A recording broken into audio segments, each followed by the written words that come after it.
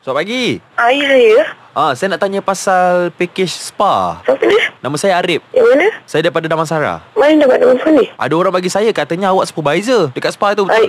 Ya betul. Tapi mana dapat nombor saya sebab apa-apa soal booking semua ada nombor kedai. Orang tu kata dia kenal awak. Itu dia bagi nombor direct. Ini nombor direct awak ke ni? Lah, saya ingat nombor kedai tu, saya tak tahu. Maaf, saya telefon awak ni untuk saya dapatkan package spa yang ada. Oh, dia siapa nama dia?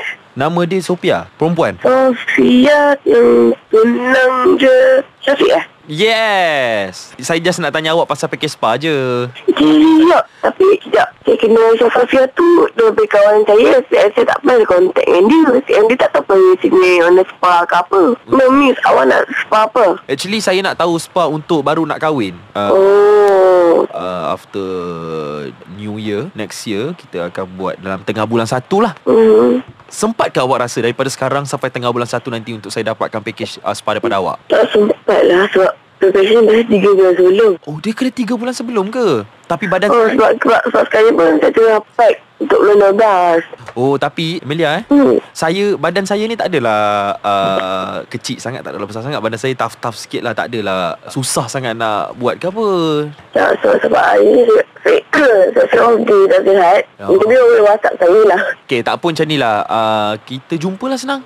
Kita jumpa untuk kita bincang package yang baik untuk saya package perkahwinan ni. Yalah. Jumpa kat mana? Takkan nak jumpa kat spa. Nanti jumpa kat spa lain macam pula orang cakap saya dengan awak. Komplikit sangat bunyi ni. Okey, bagi saya nama Instagram lah. Instagram. Baru saya boleh tengok awak ni macam mana. Awak pun boleh tengok saya macam mana. Awak tantah awak kenal saya pun. Tapi IG saya tak ada nak kena-mengena dengan spa ni. Tapi awak ada kena-mengena dengan IG tu. Okey, apa nama IG awak? Jun, cantik.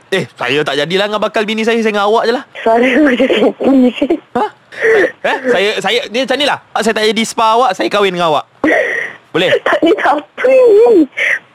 Awak datang dekat tempat saya. Kita bincang hantaran. Awak siapa ni? Saya Haziq Hot FM. Ya ke?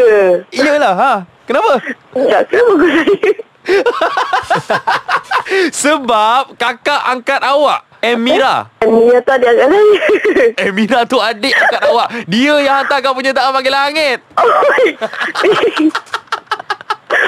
Serius lah. Serius lah. Main. Amelia, ni Haziq dengan Ajak ni. Jadi macam mana dengan package mandi bunga kita?